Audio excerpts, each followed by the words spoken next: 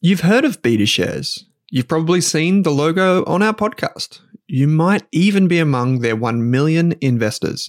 So you can imagine that I'm delighted to say Beta Shares is the official ETF partner of the Australian Finance Podcast. With nearly 100 exchange-traded funds, you can go to betashares.com.au and immerse yourself in ETFs and unique insights covering all of the sectors, themes, core and satellite positions you could want. Think cybersecurity through the Hack ETF, robotics and AI with the RBTZ ETF, and uranium with the URNM ETF. The list goes on. To explore the Beta Shares ETF range, visit betashares.com.au, read the relevant PDS and TMD on the website, and consider if the fund is right for you. Beta Shares Capital Limited is the issuer.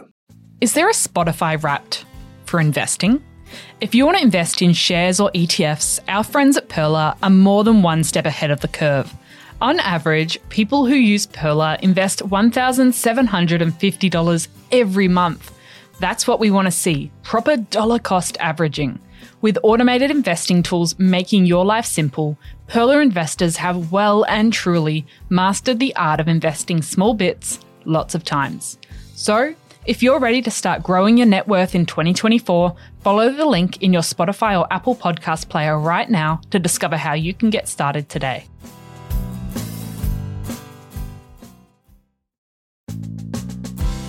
Welcome to the Australian Finance Podcast. I'm Kate Campbell. And I'm Owen Rask. And we're here to give you the tools and knowledge to invest both your time and money better. If you're new, feel free to jump in with our Starter Pack series that aired in early 2022, or our Shares or ETF mini-series. We've got plenty to share with you in today's episode, but if you want to catch us on socials, head to Rask Australia on Insta and Twitter. I'm also found at Kate Campbell AUS on Insta. And I'm Owen Rask AU on Insta. Just beware of the fake accounts. We'll never DM you about trading strategies or crypto, and if it sounds a bit weird, it's probably not us. And just one final heads up before we get into the show, this podcast contains general financial information only. Owen, welcome back to our summer series on the Australian Finance Podcast. Yes, we're talking about one of our favourite topics, Kate. It's great to be here. Talking about ETFs or exchange-traded funds. Now, we've done a lot of ETF episodes over the years, and I know last January in our summer series, we talked about different Australian ETFs. So I thought, why not mix things up? We know we need a bit of excitement in the world of finance. So we're going to talk about international ETFs. So they're investing in companies outside of Australia. Yes, it's one of the easiest ways to invest in the names you know, like Apple, Facebook, or Meta as it's called these days, Google or Alphabet as it's called, Nvidia, Tesla, all of those businesses you probably know of or you use every day, Microsoft, Nike. These businesses are overseas. So how do you invest in them? An ETF is one of the best ways to do that. Yeah. So I've challenged Owen to come up with 6 to share with us. I haven't really had a look at the list, so I'll be surprised right along with you, listener. But to kick things off, Owen, we should probably explain what an ETF is for anyone that's new to the podcast. Yes. So I'll be quick because there's a lot of people who do know. ETFs, not to be confused with EFT. EFT is what you do when you tap your card and you get a coffee. That's EFT, FPOS. It's not that. It's ETF, which stands for Exchange Traded Fund. And all it means is that you can invest in a fund that's listed on the exchange. Let's unpack that a minute. So basically, if you imagine HelloFresh or a meal delivery service, instead of picking which carrots and apples go inside it or which stocks go inside your portfolio, you just get the whole box, which in this case is an ETF. You can have an ETF that invests in all of the US share market, so you get a bit of all of them, or you can have an ETF that invests in just the big ones in the US, or you can have one that invests here in Australia in, say, like the ASX 200, the top 200 shares. But ETFs also do more than just shares. You can use ETFs for bonds, which we don't need to get into today. You can use an ETF to invest in gold. You can use an ETF to invest in Bitcoin. Basically, all it is just a way to invest in a basket. And so today we're only talking about the baskets that have international shares in them, so some shares outside Australia. And that's basically it. I think that ETFs, they started a few decades ago now, but it's only in the last 10 years Australian investors have kind of cottoned onto them. And what we saw from Pearler, who is one of our sponsors, what we found in their data is that nearly 9 out of 10 people use ETFs for their investing. And it makes a lot of sense to me. Yeah, and one of the reasons we like ETFs, continuing on from your HelloFresh analogy, is because you get to know the list of ingredients, all the companies that are inside. There's no secrets. It's all written on the website. So you get to know what you're investing in. So if you wanted to invest in particular companies or avoid particular companies, you can find an ETF that does that in most cases. Yes, absolutely. And there's now about 300 ETFs in Australia, and they come in all different flavors and shapes. So we've got enough now that you can build an entire portfolio of ETFs. One of the magical benefits, other than just transparency and seeing what's inside, because shocker, for those of you that don't know, in the past, you wouldn't know what's inside your investment fund until you invested in it. And then even then, you'd only get the top 10 positions, even if it had 100 different shares inside.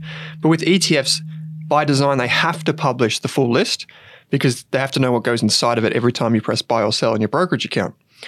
By the way, you buy them just like you do any share. You need a brokerage account, like Pearler, Comsec, Selfwealth, any of these names, Stake, any of these names. But the other big benefit of ETFs is they're typically low cost.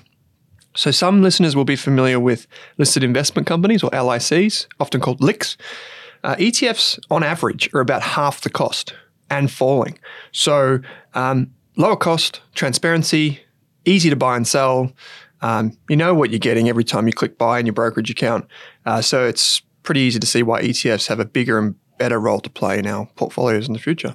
Yep. And if you want to learn more about ETFs, we've got a free ETF investing course that'll be linked in the show notes, and an ETF mini series we did on the podcast a while back that is very popular, which I'll link as well. But Owen, some people might be wondering, if I'm in Australia and I can invest in Australian companies, why would I invest in companies that are outside of our borders? Yes, sure. So all of those brokers that I just mentioned allow you to buy international shares. So an international share is anything that's basically not listed on the Australian Stock Exchange or ASX. So good examples, Apple, Microsoft, Google/Alphabet, Berkshire Hathaway, Costco. All of these businesses are US businesses. Unilever, many other businesses from Standard Chartered Bank if you're from the UK. So many businesses are not Australian. In fact, 98% of the world's companies are not Australian. So the question is, well, how do you get access to them? You can use a brokerage account like the ones that I just mentioned, and it's pretty straightforward. I think Pearler has the most transparent pricing when it comes to buying international shares, because there's something that has to happen between you and buying those international shares. You've got to remember that you got to convert your currency. So some brokers do that automatically and they make money that way. So they say, we have no brokerage fees. There's no transaction fee to buy and sell. However, they clip the ticket. They make a spread when you transfer your AUDs to USDs to buy, for example. And basically, if you invest in international shares that way, you can pick which shares you want to own, and it's pretty quick these days. However, there are some drawbacks. So you've got to convert the currency, which costs money. For some brokers, it costs a lot, by the way. And then you've got to pay the transaction fee. Then you've got to worry about which international shares you're going to buy and where do you find the research, and so on and so forth. Or you can just buy an ETF. And the benefit of this is that most ETFs in Australia don't have all the tax complications and the issues that many of the other direct share investments have. So for most ETFs, many of the listeners will know this, you don't have to fill out that pesky W-8 BEN form, which is a tax form from the United States. Anytime you invest in US shares that are from the US, US tax domicile, it's called, you have to fill in that form. An ETF means, most ETFs in Australia mean you don't have to do that. And so you get one purchase that's taking care of the currency, the transaction fee, the diversification. It's all done for you. So an ETF makes sense if you want to get access to 98% of the world's stock markets and arguably the best companies in the world. I won't say some of them, I'll say the best companies in the world are outside of Australia. And so you get all of those benefits. And the best way, in my opinion, to do that is an ETF that you buy and sell just like your normal Telstra shares or CBA shares, sits right beside it in your ASX brokerage account. There's an ETF that invests internationally for you. I remember writing an article many years ago on how to invest internationally without leaving your couch. And it's true, we can invest in these great global businesses that are changing the world without leaving the house. We can just download the brokerage app. We don't have to leave the country. We can set things up and use an ETF to invest in all of these companies, which is fantastic. It makes investing a lot more accessible. It means that we're not missing out in Australia. We still have access, and ETFs are some of the easiest ways to invest internationally. But definitely, if we're thinking about our portfolio and we're using ETFs as building blocks to build our core portfolio. How do you think about using ETFs in a portfolio? Yeah, sure. So before I mentioned that ETFs now cover basically everything that you would want to invest in. So we use this idea of a core and a satellite, Kate, which you know very well. A core component of your portfolio would be like the boring, low-cost, long-term investing. It's the type of thing that if you had it on automation, you wouldn't even notice it's doing its thing in the background. That's your core portfolio. And we use ETFs at Rask. We use ETFs for just about all of that. And when I say just about, it is all of that, but I'll explain why it's a bit nuanced in a second. And what we're looking for there are low fees. We're looking for diversification. We're looking for ETFs from reputable providers. And all of the ETFs that we use at Rask are listed on the ASX. So you can, you know how we're just saying you can invest in like Nike or Apple shares directly? You can invest in ETFs that are on the US stock exchange or anywhere else, but we only use ETFs that are here in Australia. So the common names here in Australia, like Vanguard Australia, GlobalX, BlackRock or iShares, Spider or State Street, they've got some of them have a few different names, BetaShares, VanEck. These are all Australian providers of ETFs, and we only use those providers for our ETFs. There is one exception to that at the moment, which is Fidelity, which is not an ETF, but I'll explain why in a minute. Those all go into our core. So low cost, simple, easy to understand, proven track records. Now, when it comes to the satellite, this is where things get fun, a bit more spicy. You can put things like thematic ETFs, like I think robotics are going to be big, or cybersecurity is important. So you can get ETFs that just invest in those things. Now, the thing is, they sound great and you easily get swept up if you're a new investor. Oh, hydrogen. That sounds cool. Not really realizing that those are very risky ETFs. So ETFs can be risky. We're not saying they're all safe, and you can lose money for sure. But you have a separate part of your portfolio. That's the satellite. That's where you take those individual bets. So whereas your core portfolio, I would say, needs to be 5, 10 or 20-year time horizon. Like, you invest that money because you want to let it grow for a very long time. The satellite could be shorter term, maybe 2 or 3, 5 years, something like that. And here you can take a view on things. And this is where investing gets fun. You might say, well, I can invest in, I don't know, maybe cryptocurrency is one example of things that might go in here in a very small amount, like 1 or 2% of your portfolio. Maybe you put things like gold or robotics in a robotics ETF. Or maybe you think, I actually like shares and I want to buy Microsoft shares because I think they're the best in AI. So I'm going to buy the shares and they're going to sit in my satellite. As you know, Kate, one of the things that you've impressed upon me is that when you do core and satellite investing, you don't need to do the satellite. That's the important thing. If you can't be bothered, don't do it. But if you are going to do it, put your core portfolio with one broker and put your satellite with another. That just lets you have the mental separation and physical digital separation that you know that anytime you're in this brokerage platform, you know it's a bit of fun. It's not that serious. You still want to make money, but you know you could lose. And that's what satellite investing is all about. And then in your core portfolio, you know that's just probably automated. It's long-term. It's really boring. It just happens in the background. You don't need to check it that often other than when maybe you do your tax or you rebalance your portfolio. So that's how I'd separate them. Most people in the future, I don't think will do satellite investing. I think they'll just do core investing and it'll happen all automated for them. But that's how we separate it. And I still love to buy individual shares. They just don't go in my core. So back to ETFs. That's where we're building our core. That's what people should focus on. Now, I know a question you get a lot, and you see the terminology maybe when you're reading a US investing book, is this concept of an index fund. Mm-hmm. Now, are ETFs index fund, or is there some differences we need to know about? Yeah, they're different. So people think that index investing, which is what Vanguard is very well known for, although shocker, Vanguard did definitely not invent the index fund. People should know that. They did not. It wasn't even in the ballpark, right? John Bogle talked about it earlier with a thesis, but it wasn't him that invented it, nor was it the first one. And so the idea is that an index fund just follows an index. So what's an index? An index is just like a benchmark. It's like a thing that you can track the overall stock market with. So in Australia, the ASX 200 or the All Ords is what Koshy might have read out on the TV. In the US, they might say the S&P 500. And these are just funds. So index funds are just pools of money that just track that over time. They buy all of the shares on the entire stock market and they just follow it like robotically. They just track it. If the index goes down, they go down. If it goes up, they go up. That's what it does. Now, people confuse index investing with ETFs. An ETF can have anything inside it, basically. So they rose to fame because they used index strategies inside of them. But now increasingly what we're seeing is active funds management where there's an actual stock picker using an ETF wrapper around his or her portfolio and offers that to investors. So definitely not is the answer. That it's not true that all index funds are ETFs or all ETFs are index funds. They're two separate things. It's just that most of the popular ETFs have index strategies inside of them. And so when we build the core of our portfolio, we are using those index fund ETFs, but you could use the index funds by going direct to the provider's website rather than using the ETF. We just prefer the ETF because it allows you to buy and sell on your brokerage account. Yeah. Okay. I think that's a good starting point to go off. So now we're probably ready to jump into our 6 ETFs, our 6 international ETFs. So, and the first one you've got on the list is IVV. Tell us about that. Yeah, so IVV is from iShares. iShares is a department of BlackRock. BlackRock is the biggest fund provider in the world. So people don't really know that in Australia, at least listeners of this. They probably think that Vanguard's the biggest. It's BlackRock.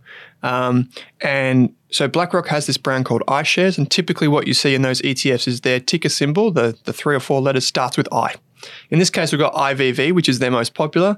IVV just invests in the top 500 US shares. It's one of the longest running ETFs in Australia. It's one of the biggest, and it is one of the lowest cost, super low cost.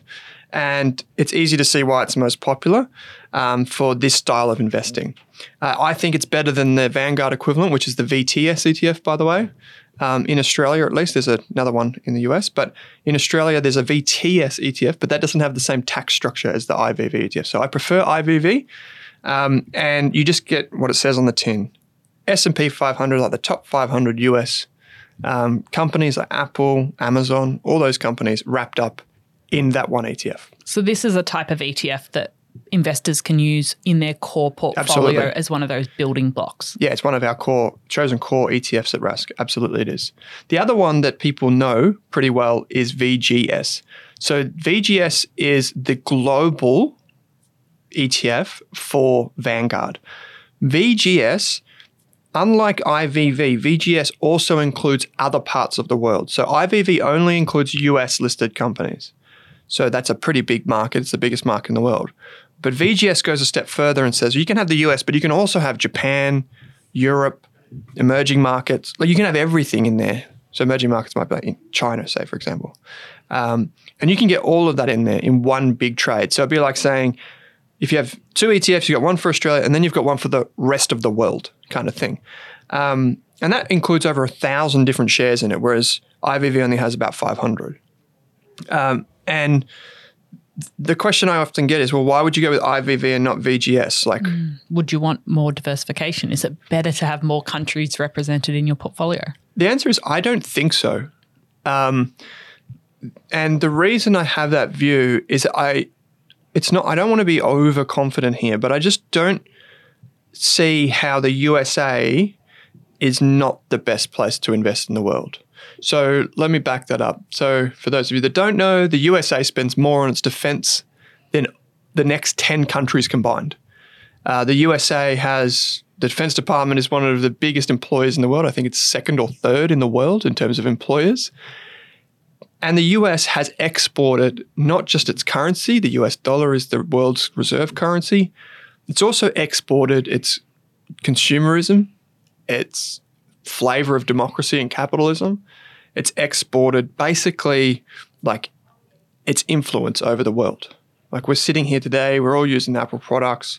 Some of us might use Android, which is Google. And that's probably a good point to mention. You've talked about it on the show before that companies in the US are sold and used all over the world. So there's Apple stores in Australia. Even though it's a company in the US, I can walk into an Apple store in Chadstone and buy a new phone. So these products are getting sold throughout the world. They're employing people in many different countries. Absolutely, Kate. And yeah, thanks for bringing that up. So another thing that people don't really know is that it ebbs and flows from one year to the next. But loosely, of those 500 companies in the S&P 500, so the USA's IVV ETF in this case, the USA's top 500 companies, 30% of their sales is from outside the United States. So what you're getting, even though you invest just in the US listed companies, they have exposure to the rest of the world. So Starbucks, one of the biggest growth drivers of Starbucks, which is a US company, is Chinese stores. Nike, China. Apple, China. the one area where those companies aren't going to do well, and in China is electric cars. It looks like Tesla's going to lose there, even though it does sell into that market. But if you are looking for exposure to the world, you don't have to invest in everything in the world to do that. There's so many great companies, like even BHP here in Australia, its biggest customer is China, Fortescue. So you don't have to invest in a Chinese stock to get the benefit of the Chinese consumer growing or the Indian consumer for that matter. But what you do get by investing in the USA is a regulated environment. You get the most dominant country in the world. You've got a very good geopolitical situation, and you only need to look at 2022 and 2023 with the politics in China to know that if you think like it's good having that exposure, it's probably not the best thing. And also, one final thing I add on here for VGS versus IVV is that everyone listening to this has either seen movies of Europe or been to Europe and would know that it's a very different culture around business in Europe versus the United States. Obviously, in the United States, it's pro-capitalism, right? Pro-money making.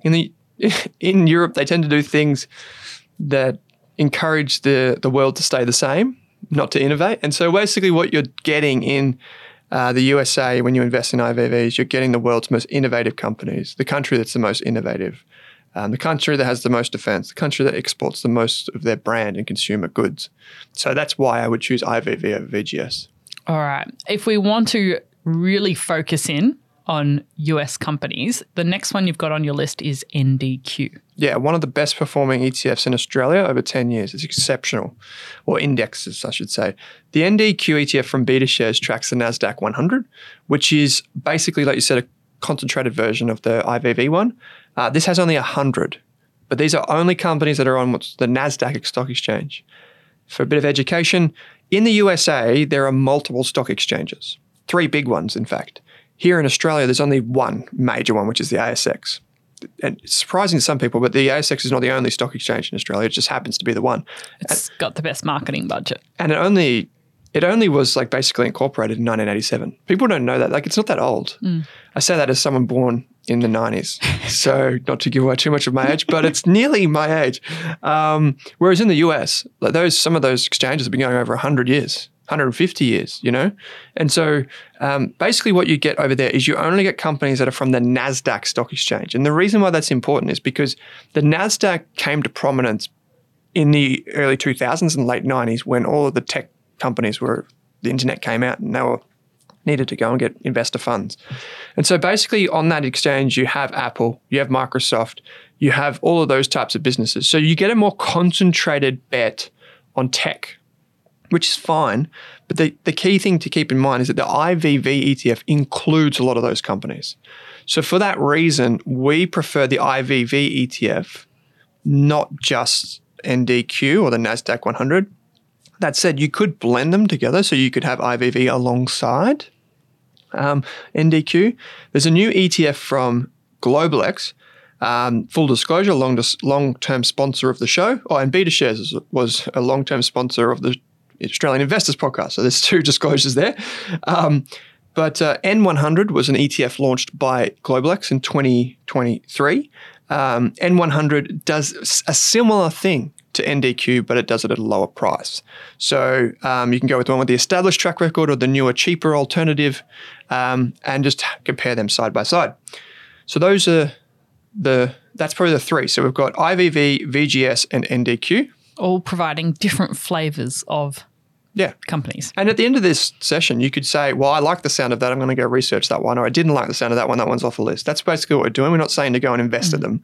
And I think that's the great thing about listening to these kind of episodes is they just give you a starting point for your own research. And then you can go, okay, I'm going to go look at the Vanguard website and explore the VGS ETF and everything that's inside of it and the fees. And you start to research and learn about ETFs that way. I think it's something that you learn through practical application of doing your own research and really figuring things out. Yeah, on the Perla website, not to bring up too much again, but on the Perla website, those first 3, IVV, VGS, and NDQ, are amongst the top 10 purchased in 2023. Well, there you go. So it shows you what's kind of popular. All right. Next up, you have an ETF called QUAL. QUAL is the ticket code. Yep. So qual, let's take a bit of a different turn with this one. So the first three are what you would call pure indexes. So they just invest in index strategies, like the whole stock market, the whole NASDAQ. This one is different. So this one invests in international shares, but it only invests in shares that meet certain criteria. So the criteria are basically trying to replicate what they think is a quality company. So in this instance, not to bore anyone too much, but what it would give you is it would give you companies that have a high profitability rate. So we call that return on equity. They would have consistent profits and they would have low levels of debt, basically.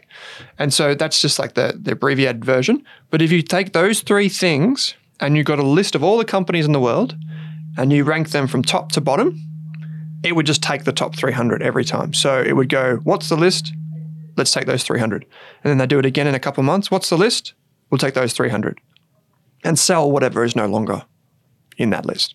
And that's basically all it does. It's called the qual ETF to infer quality. And this is what we call, not to get too far into the weeds, but this is what we call a factor ETF. And the reason we call it a factor ETF is because quality is one of the factors that people like to see in companies. They want to see a high quality company. And so we call it a factor ETF. And it's very simple that you end up with 300 companies. It does charge a little bit more in fees because it is a little bit unique. That tends to be the way it goes. The more niche or unique, the more fees you pay.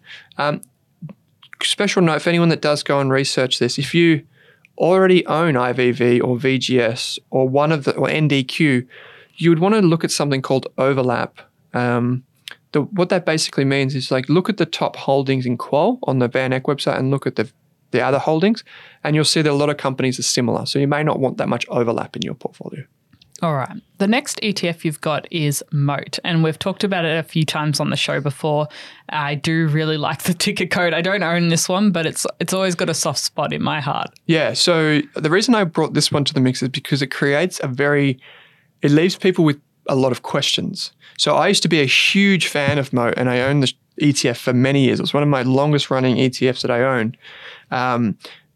So for those of you that have followed the show for a long time, you'll know we talk a lot about companies with competitive advantages. So like Apple, it's its brand, it's its iOS ecosystem. Like Monica, our producer, absolutely loves Apple these days after transitioning from iOS. She's laughing over in the corner. She's threatening to go back to Android because it doesn't have a back button. But anyway, everyone loves Apple. You know, once you go Mac, you never go back. And that's an example of a company that has a very strong competitive advantage because it's a unique company. It sells a product that people love and they pay extra for it. And so in its essence, what you're trying to do when you're investing is you're trying to find those companies if that's what you want to do. And so what MOAT does is it tries to combine the best elements of a human making an assessment of which companies have a competitive advantage, otherwise known as a moat, like the protective ring around it. With lots of alligators. Yeah, lots of alligators. Which of those companies meet that for passing the human test? So a human actually looks at, like these analysts from Morningstar actually go around and look at these companies. Then it combines it with a low valuation. So what is it doing? It's basically saying there are two lists. One is the companies with the strongest moats or brands in this case or lowest costs or whatever, some advantage that they have. What are those companies? And then let's match that list with the companies that seem to be the most good value. And if you get a match, then you get 40 stocks. That's your portfolio. So it does that all in the background. And the reason why people struggle to understand this one is because they don't know where to put it in their portfolio. Is it a core or is it a satellite? Is it a human ETF? Like, is a human driving this? Or is it just more like formulaic? And I think it's a bit of both. And that's why people are increasingly struggling with the core and satellite. Like, it's a bit higher fee, and it seems to have human involvement. But there's only 40 companies, so that's not as much diversification. Exactly. So I think the MOAT ETF is a very good one for your satellite. I just don't know if it fits in your core. I think I would be happy to own it, and I did for many years, and I'd probably buy it again in the future, let's be honest. But it's similar to qual because at the end of the day, instead of the qual uses like a quantitative measure, like if this, then that, MOAT uses the human to make that assessment effectively. So you probably wouldn't have both of them in your portfolio and you could compare them side by side, but I'd probably go with MOAT in the satellite. Why would you choose to layer that over an ETF like IVV that we mentioned first? So basically, if you do IVV, you're getting just the biggest companies. Why you would use MOAT is you would probably want exposure to some human element in there as well. So one of the things that might happen, and one of the adverse reactions of using index funds, and people should be aware of this, is index funds are the best. I think there's no doubt about that anymore. Index funds are the best strategies for the long term, but they're not perfect. And because one of the things that they cause is they actually cause volatility. So what I mean by that is your portfolio going up and down a lot. With an index strategy, what you end up getting is lots of the biggest companies, because the big companies rise to the top and they become a bigger part of your portfolio. What you may want to do is you may want to diversify by having an ETF that does something different just for the sake that it does something a little bit different. Mm-hmm. So it still performs well, but it does it at different times. That's what we call correlation or diversification. You don't want things that are moving in exactly the same way all the time. And so with the MOAT ETF, you could have a small position there and you could use it in an environment, for example, when you think that the economy is going to struggle. So if you think about it, if you think the American economy is going to struggle, like goes into recession or something, what are the types of companies you want to own? You want to own the companies that have competitive advantages, the strong companies, the companies that have really good management teams and have lowest prices and the best customers. That's the type of company that would end up in MOAT. So you could blend that in there, and you might take a view that, hey, the economy is going to enter a recession this year. I want to invest in the very best companies, not all of my portfolio, but I want to see how that goes. And that's probably when I'd use it. Okay, wonderful. All right. The final ETF you've got is a little bit different to the others on the list, and I'm sure you'll tell us exactly why, but it's FEMX. Yes. And so this is something that I wanted to bring in just to illustrate all of the points that we've raised. So FEMX, that is well known, FEMX is totally different to the others. And it's not even an ETF. But it looks like an ETF. It even quacks like an ETF, but it's not an ETF. It's a managed fund. So it behaves in exactly the same way. When you invest in it, you do it through your brokerage account, like, again, CommSec, Pearl, or Southwell Stake. You buy it the same way, except what you get inside of it is you actually get an active strategy. So the others that we've mentioned, MOAT and Qual, are both factor-based. NDQ, VGS, and IVV are index strategies, but this one is an active strategy. So this is where portfolio managers, a team of analysts, are actually making decisions of which shares to buy and sell. And it's bought and sold exactly the same way. But due to the conventions in Australia, we have to call it a managed fund. It just happens to be listed on the stock exchange. If you think about it, it does exactly the same thing as an ETF, like almost identical in every way. So we probably should think of it as an ETF, but legally you have to refer to it slightly differently. So what do you get? You get a portfolio of about 40 shares, and those shares come predominantly from emerging markets. So emerging markets are places like China, some of the Asian countries, and India. So these are companies that aren't represented in an ETF like IVV. And that's why I put it on the list, because I wanted to illustrate to you that VGS is great. That's the Vanguard one. That invests in the whole of the world.